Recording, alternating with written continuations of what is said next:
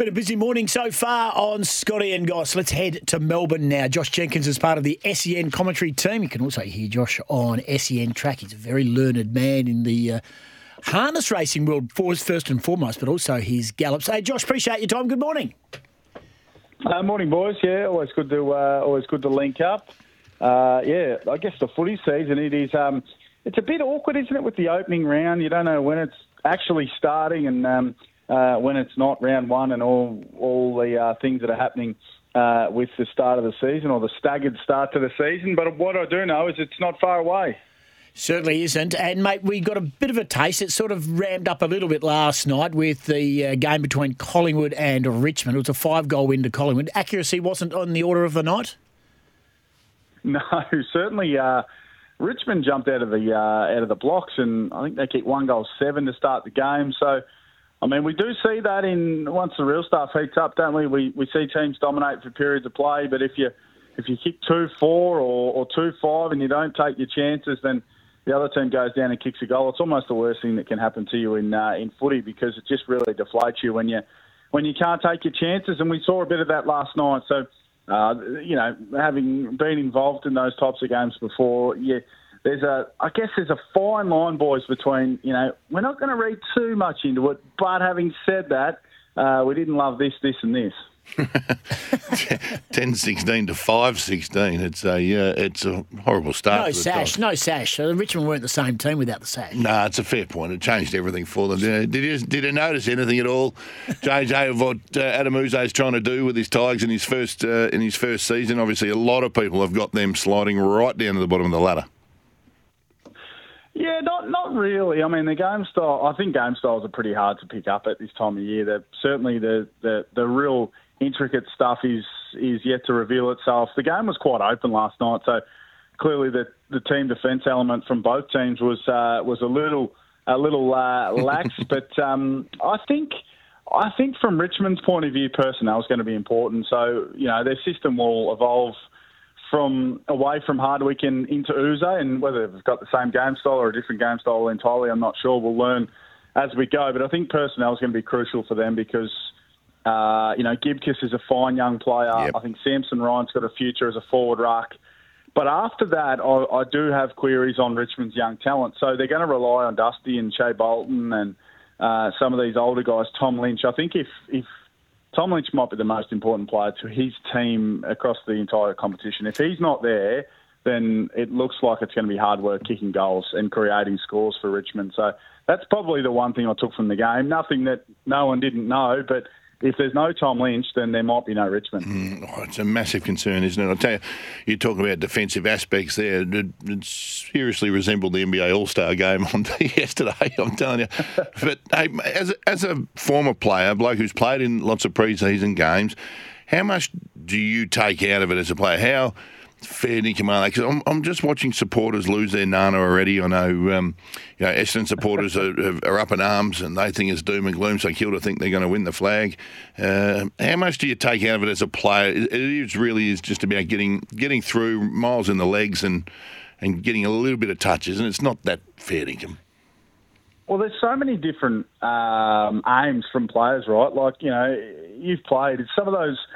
Sometimes, whatever point of the career you're at, if you're at the start, you're like, well, I've got to make this count. I really want to, give myself an opportunity to stake my claim, because it is still a game of footy. You are still putting on, your team's jumper, whatever it may look like in the pre-season. You're still putting it on. There's still that dress rehearsal sense. So, guys early in their career, I think it's a really important opportunity for them. But you do have, you still Sidebottom would have to have been running around there last night thinking about, I just got to get my conditioning in. I've got to get my work rate, up and going and fill a few bodies and nothing else. What else could he possibly need to achieve from that game? I guess there'd be a lot of guys, and I went through this at different stages.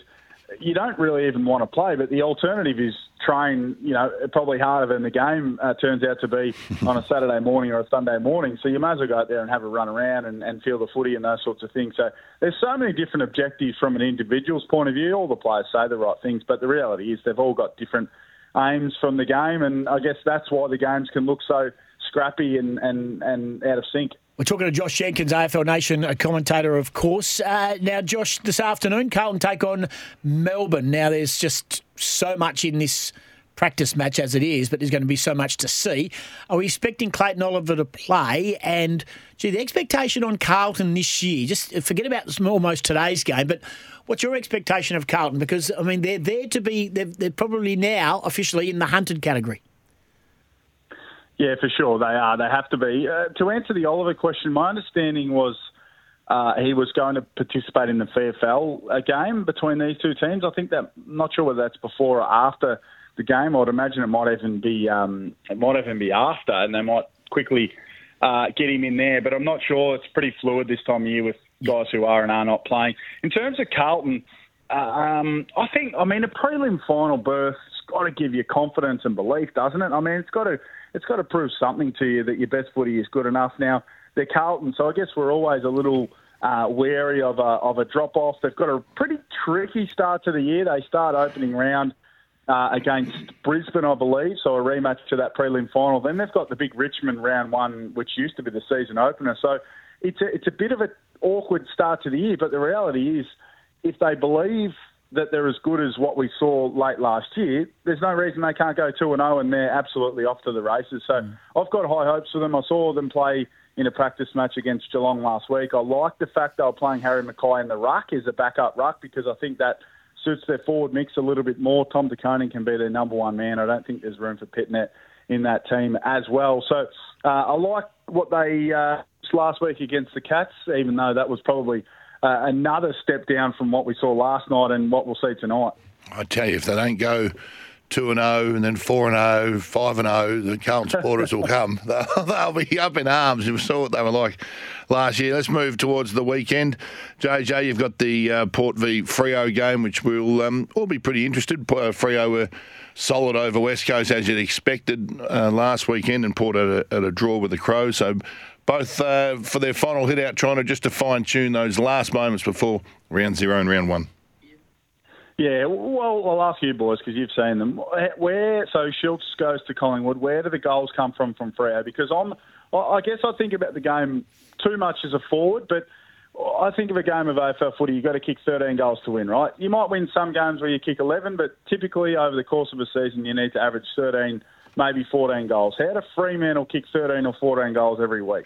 Well, they played with their forward line last year, and I reckon they've got what they want in Amos, Sturt, Tracy, Switkowski will kick a few. He'll take the slack from Schultz. I reckon they've got a pretty decent forward. It's probably their best forward line we've seen for some time. Ken, do we think he's from a similar area to me, so I'll take an interest in the big boy? Do we think Can Tracy? I think he was about a goal a game, maybe even a little bit less. Can he get up to 1.5 goals a game? Can he kick 30 this year? Yeah, 30. Yeah. I've just loved his increase in work rate. That was his problem. That's why he wasn't getting a game. But last year he worked his backside off. He was a warhorse at centre forward, especially towards the last half of the season. And we actually went, this bloke gets it now. He gets it. And I reckon he's only gone another step forward. Josh Tracy, I reckon he's going to be okay. It's been over 10 years. It's been over 10 years, and we mentioned this a couple of weeks ago. Been over 10 years since a Fremantle docker kicked 50 goals, and that was Pavlich. That's their issue. Wow. They need Tracy to get closer to 50 than 30. And he's capable. He's he's a big boy. He likes to take blokes out.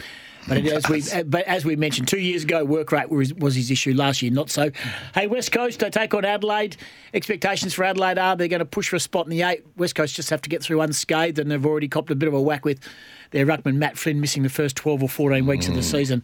Just a quick one, snapshot on both those two teams? I'm very high on Adelaide. I think if young Daniel Curtin can, it's a big ask, but if he can step in, I think Adelaide can push for top 4, to be honest. If you look at all their games against the best teams last year, they didn't win many, but they were in every single one of them.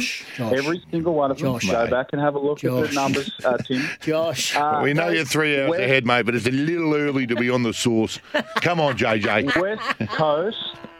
West Coast, they should have made the finals last year if the Arc had have done its job. Yes. West Coast, I'll tell you the guy I'm keenest on, and I might have had something on him for most tackles in the competition. Ruben Ginby. He's my man. And I'll tell you what, he, over the summer, he was already a big boy. He is an absolute monster. Almost too big. I'll tell you what, if he tackles you, look out. Almost too big. He's absolute axe handles across the shoulders, mate. He's a full triangle. He's almost bordering on a triangle He's right almost now. a key forward. Yeah. Hey, I agree with you. We were debating this last year, Goss and I, about who we thought was going to be better out of Elijah Hewitt and Ruben Ginby, and I'm sort of back swinging towards Ruben Ginby again. Goss is all Elijah Hewitt. Chips in Hewitt. Yeah, I just think Ruben Ginby is that professional, he's that keen, he's that hungry, that I think I'm with you, mate. He's going to be a fascinating watch. He's a redhead. Yeah, let's hope they're both good. Mate, have you got a winner for us today? Have you looked at any fields today for our listeners? Everyone likes to have a little wager. I don't think you guys want to know what's happening with the races over here. They're starting at about 8:30 your time. Mate, there's a lot of people having their Wheaties who don't mind having a little wager. Always gamble responsibly. You win more, you lose less, whatever it is. 8:30's all right because Goss is off air for 30 minutes. He's got plenty of time. I haven't looked, but tomorrow night at Pakenham, there's a horse in the first named Frawley after the late great. Yeah. He was very good, one on debut. In the first at Pakenham tomorrow night, he'll go very, very close, boys. So there you go. On the synthetic. I like it. Hey, mate, you are all over your harness racing. I'm not sure if you've heard, but there's a little thing over here called Better Get On Pip that me mate owns 98% of. He's trying to tell his wife he only owns 0.2%. And it may have done very well in a little late birthday present for Goss yesterday, drawing Barrier 3 in a $125,000 race on Friday. Have you heard about the buzz that is Better Get On Pip? No, but it sounds like a Better Get On Pip. I don't mind the sound of this. Now, who's driving? That's my first question. Kyle Sivington drives for Ryan Bell. Yep. Ryan's got 3 in the final. We've drawn 3. Oh, beautiful. Yep. Jump we lead. can team drive. They won't. Absolutely. Stewards aren't listening. No, jump lead win. That's it. It's over, mate. And it'll go around. And sadly, it'll go around odds on, but we'll take the 75,000 first prize. I like that. Good luck. I'll be tuned in. I love. No, you won't, mate. It's 11:40 your time. It's 11:40 your time Friday night. I'll catch the replay. Josh Jenkins, always good to chat, mate. Appreciate your time. See you, boys. Josh Jenkins, AFL Nation commentator, barista made ice cold. Drive through for your iced coffee favourites at McCafe. Now that's coffee fit for an Aussie. Scotty and Goss will be back to wrap up shortly. SENWA Breakfast.